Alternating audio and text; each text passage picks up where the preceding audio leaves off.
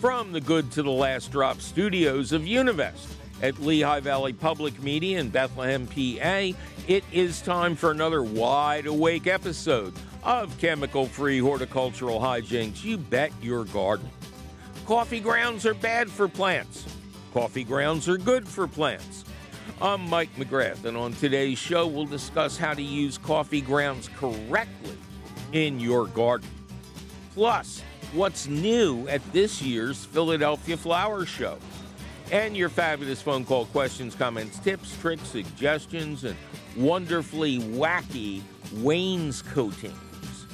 So stay right where you are, cats and kittens, because it's all coming up faster than you turning your hydrangeas blue with a cold cup of dark roast right after this. Support for You Bet Your Garden is provided by the Espoma Company, offering a complete selection of natural organic plant foods and potting soils. More information about Espoma and the Espoma Natural Gardening Community can be found at espoma.com. Welcome to another thrilling episode of You Bet Your Garden from the Univest studios at Lehigh Valley Public Media in Bethlehem, PA. I am your host, Mike McGrath. Coming up soon, a preview of this year's Philadelphia Flower Show, which will run March 2nd to the 10th at the Pennsylvania Convention Center. Also coming up in the question of the week, a lot of realities about coffee grounds that have been the subject of tall tales and rumors seemingly as long as there's been coffee around. So I guess we should take a fabulous phone call at 888-492-9444. Sharon, welcome to You Bet Your Garden. Hi, Mike. Hello, Sharon. How are you? I'm really good, thanks. And where is Sharon really good? I'm in Aston, Pennsylvania, Delaware County. Okay, not all that far from Philadelphia. Oh, no. And, okay, what can we do you for? Well, I have a large property with a backyard of about 6.5 yards and long and 5 yards wide in size. Most of it's lawn, and I'm baffled as how to landscape it. And I was hoping that you could recommend landscape architects, organizations, books, and other local resources that I could tap into to help me design the garden. Well, I don't think you don't have a lot of room, right? Well, I have a large backyard. It's quite a large space back there. I have a side yard, but I do want to plant perennials and enjoy maybe some vegetable gardening on the side. I do have a small 4x8 raised bed, and I'm hoping to do maybe some vegetable gardening in there. Good. But I have an island garden in the middle of the backyard, and that's just the backyard, the property. What's an island garden? It's an oval-shaped garden about 12 by 13 in the middle of the land in the back. Feet. So what I'm saying to you is Feet. the property, sorry? Feet, 12 by 15 feet? Feet, yes. Okay. And it's already oval. How is the oval defined? I have a small pathway into the oval, and in the middle of the oval, I have a pathway going to either side, just a small pathway, so I can get in there to garden the perennials that I want to put in there. Okay, but do you have any perennials in there yet? Not yet, no. Okay. And surrounding this is lawn? Yes, lots of lawn. Okay, well, an oval immediately makes me think of a Japanese garden where you would have some sort of central feature. A statue of the Buddha, a miniature temple up on a riser, and then around it you would spread sand, and then you would rake the sand in the right kind of circles. You can look this up. And then when you're happy that the circle is big enough, you can plant the outskirts with perennials that would fit into that landscape. We just had someone on the show talking about night blooming flowers, and that's a big tradition in traditional Japanese gardens. But there are also many others. And the reason I, recommend this kind of ninja garden, for lack of a better word, Buddhist garden. Buddhist ninja, that doesn't work. No, does it? It doesn't work at all. But a serenity garden and have plants surrounding it. They don't have to be Japanese by birth, so to speak, but they need to complement the oval you've created. And this will be a remarkable place for peace, for reflection, for meditation, just for getting away from the world we live in for an hour or so. So I would also suggest outside of the circle some furniture, maybe a bench or two, maybe a comfy chair or two, something like that. And then you'd be working with the circle. The circle is there. The circle is telling you something. Now, for the actual plants, I want you to do two things. I want you to contact your local extension office.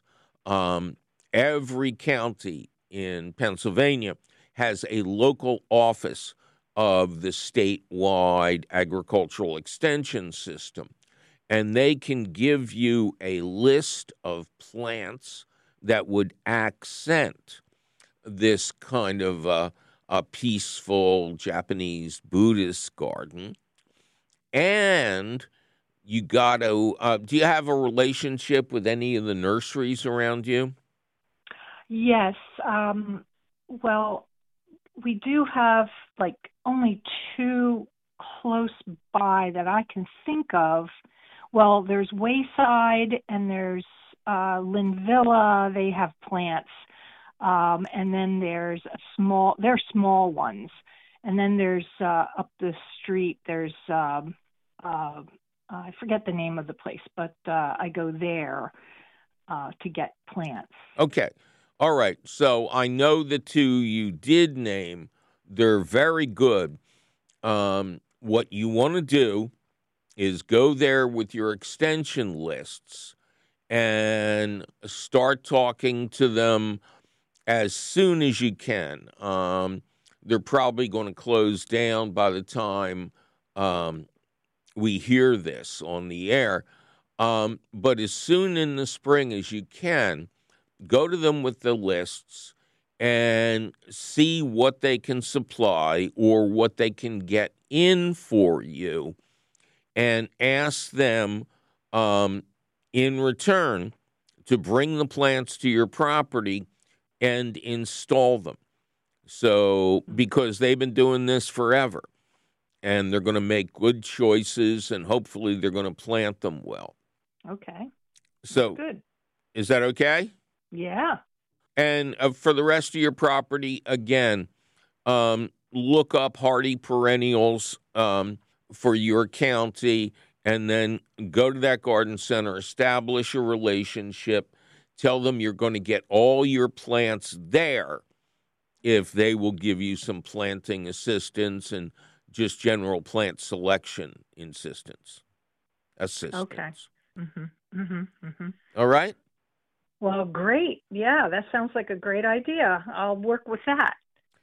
And that helps me because I was thinking too big.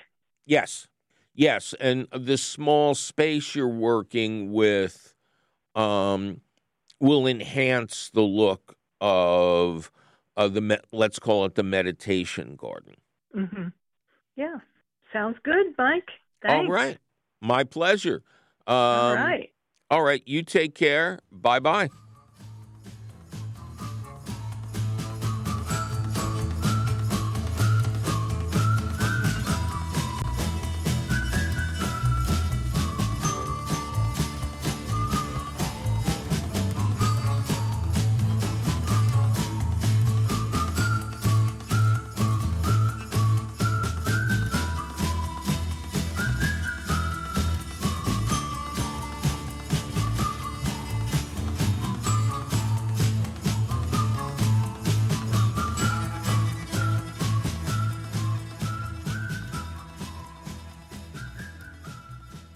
All right, let's take a break and do an In the News for you. This is a weird one, cats and kittens. It's not exactly about gardening, but it is about the environment, and it's science fiction wacky. The headline from the New York Times in a story by Kara Buckley, could a sunshade cool the planet? With Earth at its hottest point in recorded history, humans are struggling to find a way to fix that and lower the planet's temperature. One idea is to create a huge sunshade, I'm not making this up, and send it to a faraway point between the Earth and the sun to block a small but critical amount of solar radiation, enough to counter global warming. Scientists have calculated that if just shy of 2% of the sun's radiation is blocked, that would be enough to cool the planet by 2.7 degrees and keep Earth within acceptable margins of climate control hopes. This idea has been at the outer fringes of conversations about climate solutions for years. But as the crisis accelerates, interest in sun shields has been gaining momentum, with more researchers offering up variations. There's even a foundation dedicated to promoting solar shields. Now, a recent study led by the University of Utah explored scattering dust deep into space, while a team at MIT is looking into creating a shield made of, quote, space bubbles, whatever that means. And then last summer, an astronomer at the Institute for Astronomy at the University of Hawaii published a paper that suggested tethering a big solar sun shield to a repurposed asteroid. I think we bring in Bruce Willis at this point. Now, scientists led by a physics professor and the director of the Asher Space Research Institute say they're ready to build a prototype shade to show how the idea would work. Now, to block the necessary amount of solar radiation, the shade would have to be about 1 million square miles. That's roughly the size of Argentina. A shade that big would weigh at least 2.5 million tons. Too heavy to launch into space by itself. So the project would have to involve a series of smaller shades. They would not completely block the sun's light, but rather cast slightly diffused shade onto Earth. The team is ready to design a prototype shade of 100 square feet and is seeking between 10 million and 20 million to fund the demonstration. And, of course, there's naysayers who are worried that, meteor showers and space debris are going to rip it apart. But I found this idea, Isaac Asimov, fascinating. Wouldn't it be amazing if science were actually able to solve its own problems? And again, this is almost word for word from an article originally appeared in the New York Times by Kara Buckley.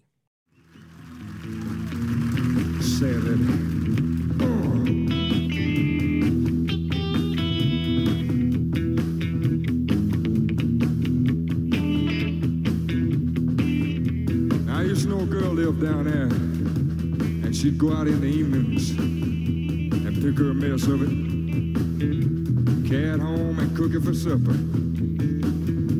And if she had any leftovers, she'd dry it out and smoke it. But she did all right. Now down in Louisiana, where the alligators grow so mean, there lived a girl that I swear to the world made the alligators look tame. Poke salad Annie, poke salad Annie. Everybody said it was a shame, 'cause her mama was a wicked on a chain. A mean, vicious woman.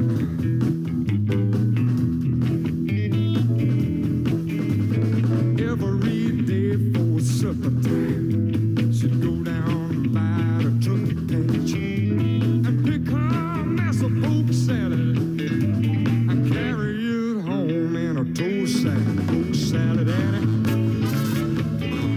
The gators got your granny.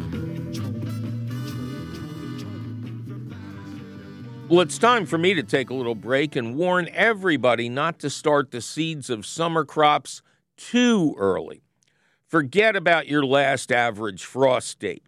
You want to time your tomatoes, peppers, and eggplant to be 6 to 8 weeks old when nighttime temperatures are reliably in the 50s. But don't go dividing Punxsutawney Phil's prediction by the square root of the Farmer's Almanac just yet, because we'll be right back with the Philadelphia Flower Show and more of your fabulous phone calls. I'm Mike McGrath, and you're listening to You Bet Your Garden from the Univest Studios at Lehigh Valley Public Media in Bethlehem, PA.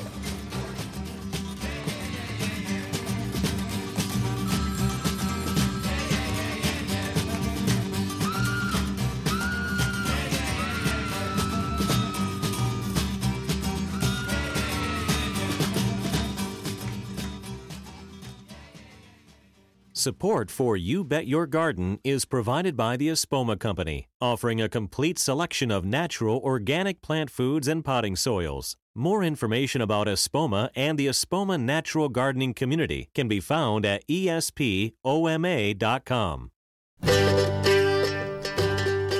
Welcome back to another thrilling episode of You Bet Your Garden from the Univest Studios at Lehigh Valley Public Media in Bethlehem, PA.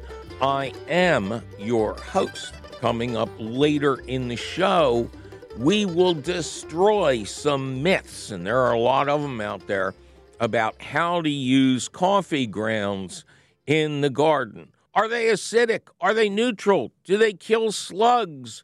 Do they kill earthworms? Many, many questions have been asked, and we'll answer as many of them as we can when we get to the question of the week. But now it's time to bring on our special guest, Beth. I think that's because your name was coming up, Seth. Seth Pearsall, who is the creative director of the Philadelphia Flower Show, which opens, I believe, on March 2nd of this year. And long-term listeners and basic Philadelphians of all stripes realize that the Flower Show timing is set to protect us, to rescue us from February, from winter, and assure us that springtime is on its way. So, Seth, welcome to You Bet Your Garden again. Thank you for having me. Happy to be here, and a longtime fan, very excited to chat with you about the Flower Show today. Very good. So let's start you've sent out some wonderful illustrations. I don't know what exactly you called them. Renderings. Renderings. Yeah, that has a bad reputation from my childhood when my grandparents lived in a bad neighborhood. But, yeah, these are beautiful artworks. And let's start with the entrance. You guys have always tried to put on a great entrance to the flower show to get people ready for the rest of the major exhibits. And this year, you are boasting the largest water exhibit in the history of the flower show. That's correct. A giant water element, sort of three big ponds. One massive pond in the center, and then on the left and the right side of that pond, two smaller water elements. And within those water elements, these beautiful floral sculptures really kind of resting right in the water to very, very cool effect. And then, of course, overhead is a massive floating floral cloud. So, really kind of accentuating symmetry and just this big, placid, tranquil, reflective water feature with all these great floral elements. I like the cloud. To me, it appears to be cherry blossoms. Am I close? You're close. The cloud will be preserved baby's breath, the longevity and some of the mechanics, but the back wall right behind the cloud is all flowering cherries in flower. You could tell by this image that pink and orange are kind of the two main colors this year. So everything's really driving this. It's gray outside. We are ready for spring. We're done with winter. This is going to be an absolute festival of color for the eye. Great plant material, beautiful blooming plants and trees. And am I correct in that the water feature will not specifically feature plants that grow in the water, because that's a very small segment? Correct. Not this year. This year we talked about it. We talked about lilies and other various things in the water element itself. But overall for the design, we thought big, stately floral sculptures that seemingly rest on the surface of the water were far more interesting. And I'll give a shout out to Chanticleer. Any garden lover who's ever been to Chanticleer and has seen their tranquil little containers with the beautiful, buds and blossoms literally sitting right at the water's level in these beautiful compositions. Those were some of the inspiring images for that. So, we liked the way they arranged it sitting right on the water and really composed it. And that was an inspiration for what we'll be doing in the water for the garden this year. And I have to add, as a former designer and presenter of major exhibits, water on the floor made everybody nervous. Oh, don't get me wrong. It's still making us nervous. Anytime you work with water is a tricky element. It's beautiful, and it really does something to a garden space, as we all know. But, yeah, we, on the back end, the production team, the operations team, we think we have it figured out, but every time I've also done water, it behaves in unpredictable ways. So, yeah, we're excited, but we're a little nervous on the back end too. But water finds its exit. So it really does. It really does. I'll be very impressed if it's all staying where it's supposed to be. Yes, I think we've got it. We've taken every precaution. So, but that's part of the thrill of building these crazy temporary exhibits and really trying to elevate them each year. Seth, isn't that what the players don't want to hear in a science fiction movie? We've taken every precaution. You know what, Mike? You're right. And now you've got me on record as saying that. And my teams will probably record this in front of me and say, well, we heard it, Seth. You said we nailed this thing. So you're right, Mike. You got me. Yeah, tell them to play you on a loop. You said it right here, Seth. You promised. Right. That's all right, funny. Let's move on to another exhibit you showcased in your release to the press which is the Apiary Studio. Yes, Apiary. So tell us about their. It looks. I'm seeing non-traditional designs in these renderings, which is good. You know, I think the show always has to mature and evolve. Yeah, it's a great question, Mike. So I'll speak to that briefly, and then I'll speak to Apiary. So, you know, I think the best curated elements of the flower show have a mix of everything, right? We should have a couple of gardens that are really telling the story of what's happening in gardening, you know, design in America or worldwide. We should have some beautiful classic flower show gardens. They should be both fun and thought-provoking. I feel like this year's assemblage does that. Apiary Studio is one of my favorites. They're local based here in Philadelphia and have been exhibiting with us. This will be their third year, but they really are, if you're a perennial person, they have incredible plant palettes. They push the edge with their, you know, matrices. They've got great plant layout style, and their exhibit actually looks at roadside ecology, right? So they sort of took the American road trip and extrapolated, you know, plant material that we see in disturbed edges or on the side of the road or all these places if we've ever been on a road trip that we've passed. And they're sort of recreating a garden statement with plant material that's hard to find, hard to force, still beautiful, but really kind of giving you something different in terms of perennial gardens. I think we should segue right into Kelly Norris after that, because there are some similarities, and it appears she is a brand new exhibitor. Yeah, so Kelly Norris is a gentleman out of Des Moines, Iowa. Another one of my favorites. Kelly is brand new this year, but as a perennial gardener myself, I have all of Kelly's books and have had them since before the show. So we worked with Kelly, tried to get him in a couple of years. It worked out this year. And you're absolutely right. Kelly and Apiary Studio both independently arrived at their garden statements. Kelly is looking more at sort of like disturbed soils and abandoned lots and kind of, you know, re-examining these particular spaces as garden, you know, output, right, as beautiful collections of plants. Kelly is a true plants person.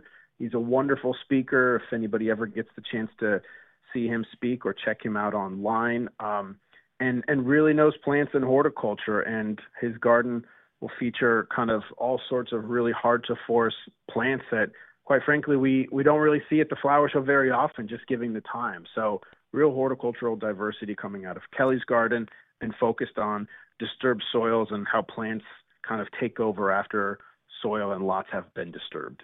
Now, as you know, when you look at first at the rendering, and then I'm sure in person, your eye is drawn to a dead tree. Let's be honest about that. A snag, yes, indeed. Yes, 100%. And that's what Kelly does. Kelly will take kind of a concept and maybe turn it on its side, you know, give you something that on its head you might think, how's that going to work in a flower show garden? But having spent lots of time with him and on the phone, sort of looking at his plant lists, I think it's actually going to work quite nicely as a folly there. Still plenty of color in his garden, though. But for him, he's raising the issue of, you know, snags in their process and how they sort of become future habitat and actually play a critical role in a garden. Yeah, and once you get over kind of the shock, you notice all these remarkable plantings and kind of urban lots that have been tended brilliantly all around it. And I hope when the exhibit is finished that there'll be a little placard or explanation about how good it is to leave snags in lots and in gardens and near your house, because they are a perfect place for many beneficial birds and dozens, if not hundreds, of living creatures that can really bring so much life to your garden. That's actually central to his exhibit, and I believe he will have takeaways. Kelly's kind of an educator, garden designer. So, you know, when you're Not every time I talk to Kelly, I learn a new word in garden vocabulary. My favorite word lately is rooterol. Kelly uses this word rooterol a lot, and the tree in that center space there, big snag, but really important to garden ecology and something you might see. And even if he's not necessarily advocating, put a snag in your garden, you might look at these elements and be a little more informed about how they play an important role in a garden. And that little perspective shift is always kind of fun. You learn something, you have a great takeaway. One of my favorite parts about major exhibitor gardens. And I think with the new popularity of hugelkultur, using wood as the building block for the bottom of your garden, people are more aware of this is where soil comes from. That tree is going to be home to so many species, and then it's going to give its dirt back to the earth. That's exactly right. Yes, indeed. That's exact. If Kelly was here right now, he would be cheering at this conversation because he would. I've heard him say we're dead on the mark. So we're setting him up for success. Excellent. Now I want to move on to Robertson's Flowers. Now we're talking Philadelphia Flower Show. Robertson's has been an institution for almost 100 years out there in Germantown, on Germantown Avenue? Yes, on Germantown, right at the top of the hill. And I've appeared there many times. I've just wandered in there many times as a gawker and a walker in the area. And they put on a flower show every day. Their displays are just magnificent. Robertson's is a flower show classic, a fan favorite. We were disappointed they had to take a break for a couple of years. I get asked about them all the time. They've done the show, for generations, literally, right? This is a Philadelphia tradition. And they're back for the first time in 3 years, I believe. Whenever I tell that to people, I think people immediately know, great, what I love about the flower show, Robertson's delivers. They're going to be there. I'm going to see classic, beautiful, floral output from a major exhibitor. So we're excited to have them back, and their design is going to be spectacular this year. A major exhibitor who is perhaps more local than very local much can local. be. And I see right. They are. Go ahead. They are this is Philadelphia, right? Philadelphia for generations, a mainstay of our community. So very much like, kind of one of ours right here on the show floor. And I noticed that the central look in their exhibit is a tribute to the love sculpture. Yeah, they have. It's attributed to the love sculpture. They also are taking that with a bit of a twist. Like in my early conversations with them, they were really talking about geometry and geometric shapes and sort of how shapes and geometry creates a sense of like literal connection. They talked about, symmetry in flower petals and rings of trees. So that was one of the things that you'll see in their garden that's kind of informing, the shapes and the sculptures that you'll see. And then they also have it's based around a tablescape, essentially, this grand, extraordinary tablescape, because literally people come together over tables. So you see these different references, shapes in nature, kind of centered around a tablescape. And it's this big kind of, statement on connection through flowers, essentially. Yeah, when you've got Robertson's and you've got the love sculpture and you're in Philadelphia, what are you missing? A soft pretzel stand? A statue of Billy Penn? What?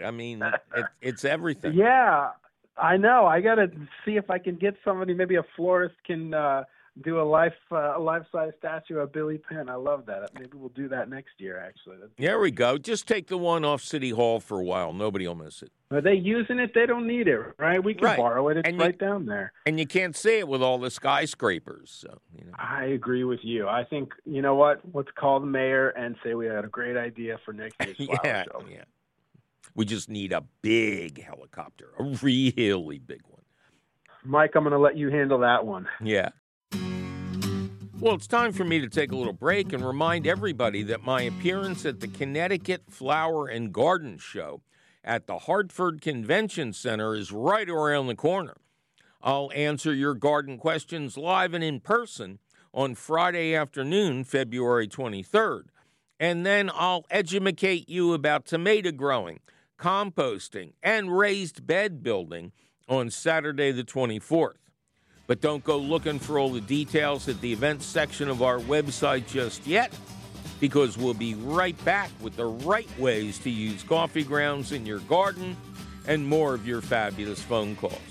I'm Mike McGrath, and you're listening to You Bet Your Garden from the Univest studios at Lehigh Valley Public Media in Bethlehem, PA.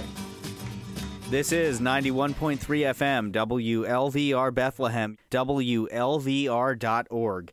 Welcome back to another thrilling episode of You Bet Your Garden from the Univest studios at Lehigh Valley Public Media in Bethlehem, PA. I am your host, Mike McGrath. Coming up later in the show, what are the truths behind how to use coffee grounds in the garden and when to avoid using them?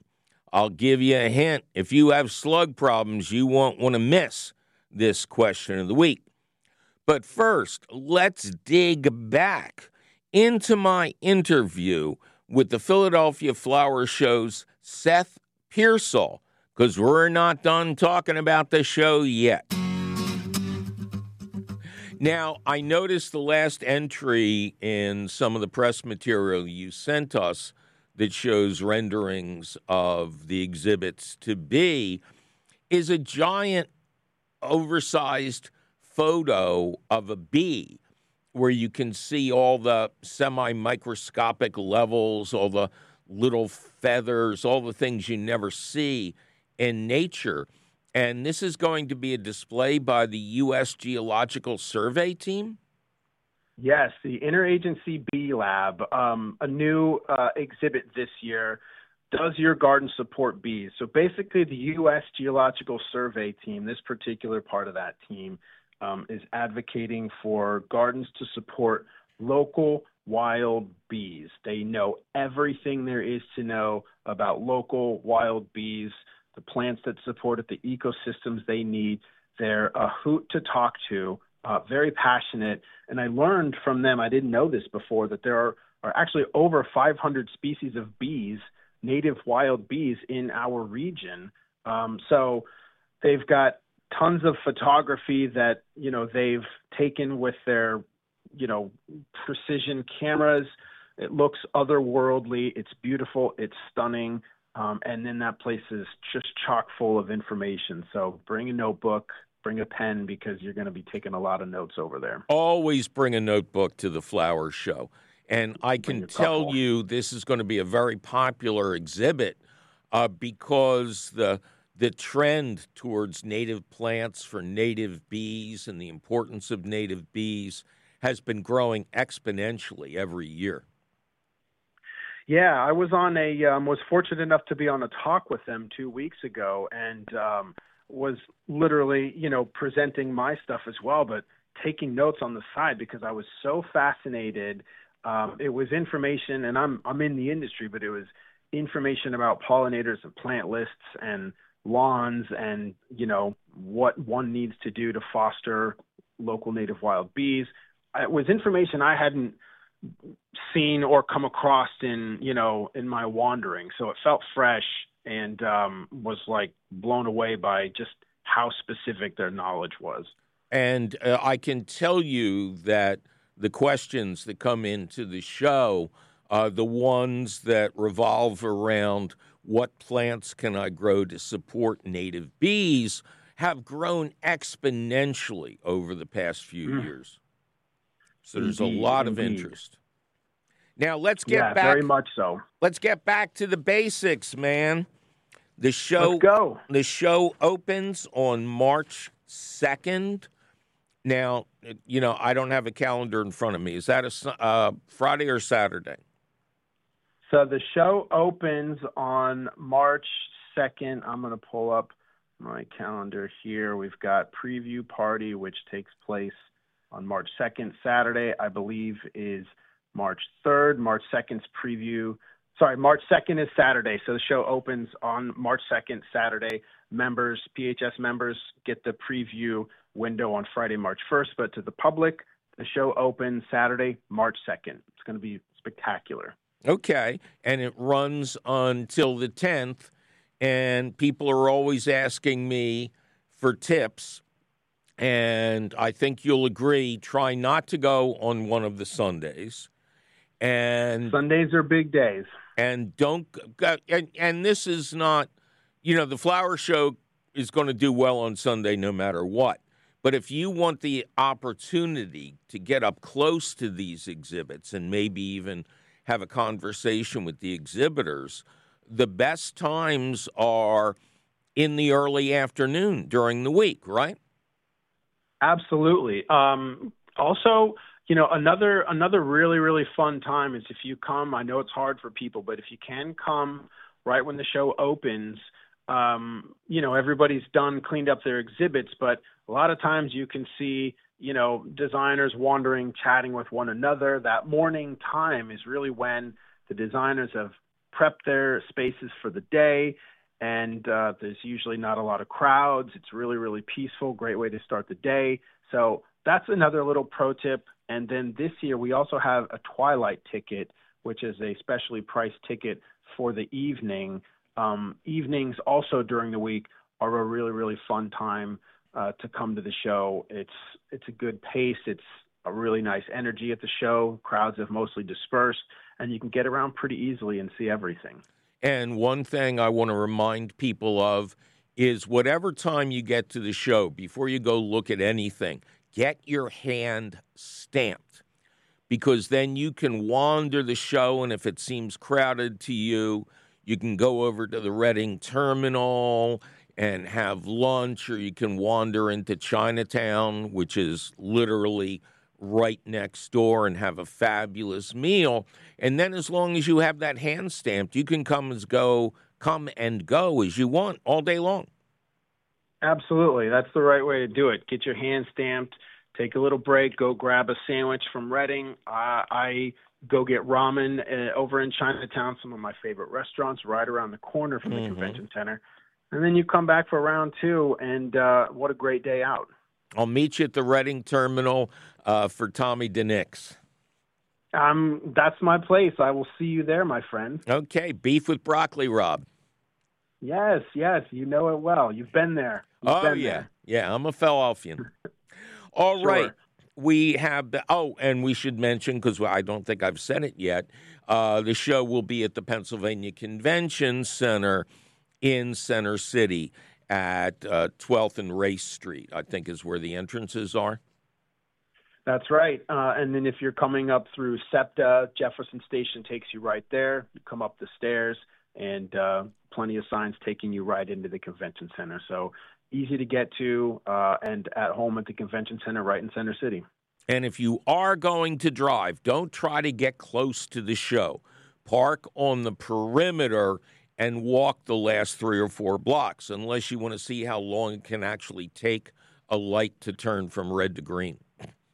Yeah, I think also sage advice. You park a little ways out, you can usually find parking. It's usually cheaper, and 3 blocks goes quick when you're on your way to the flower show. Yeah, and you can stare at the people who've been sitting at the same light for an hour. Yeah, and no, that's not you. You're going faster than them. I love it. All right, Seth Pearsall, creative director of the Philadelphia Flower Show.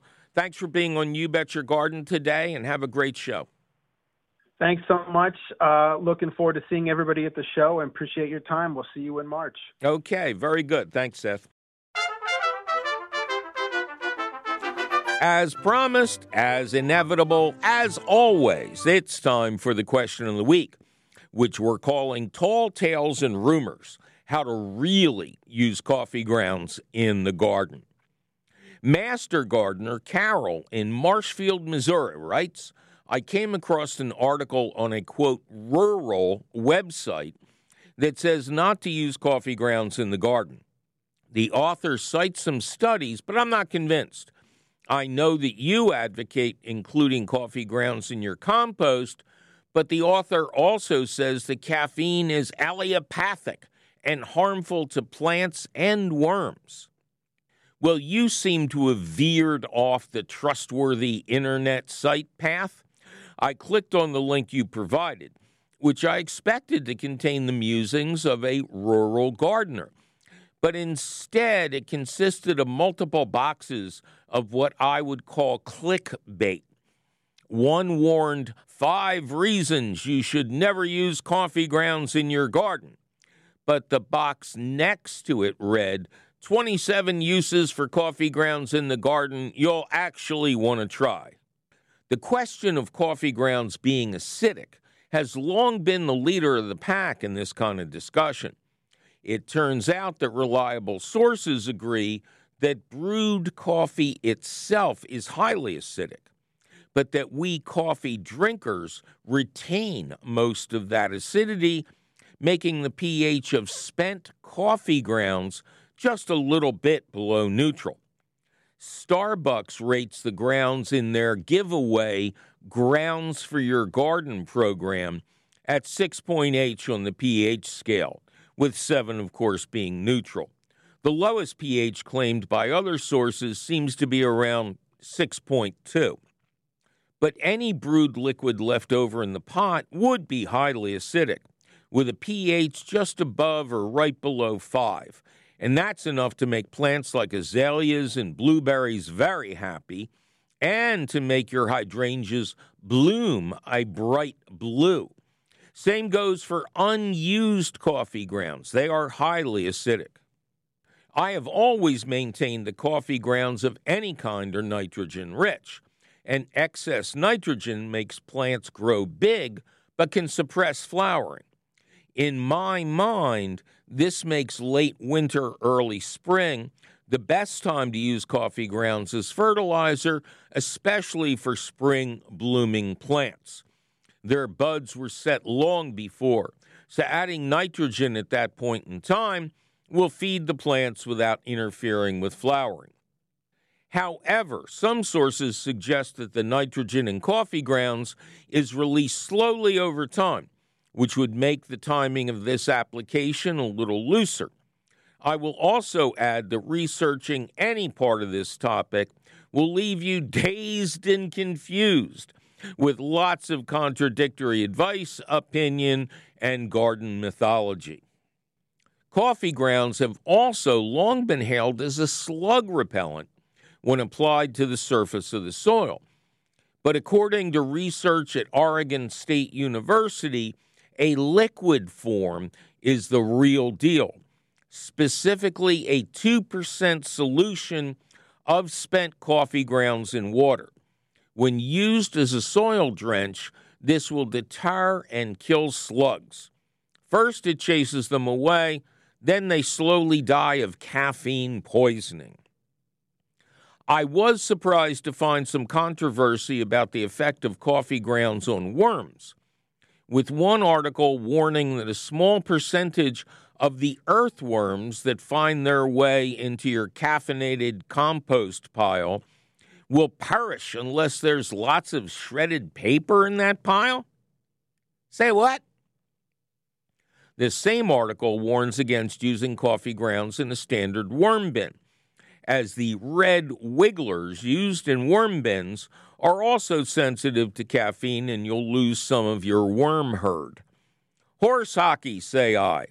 Other sources point out that earthworms like coffee grounds so much they pull them deeper into the soil, where the worms spend much of their time.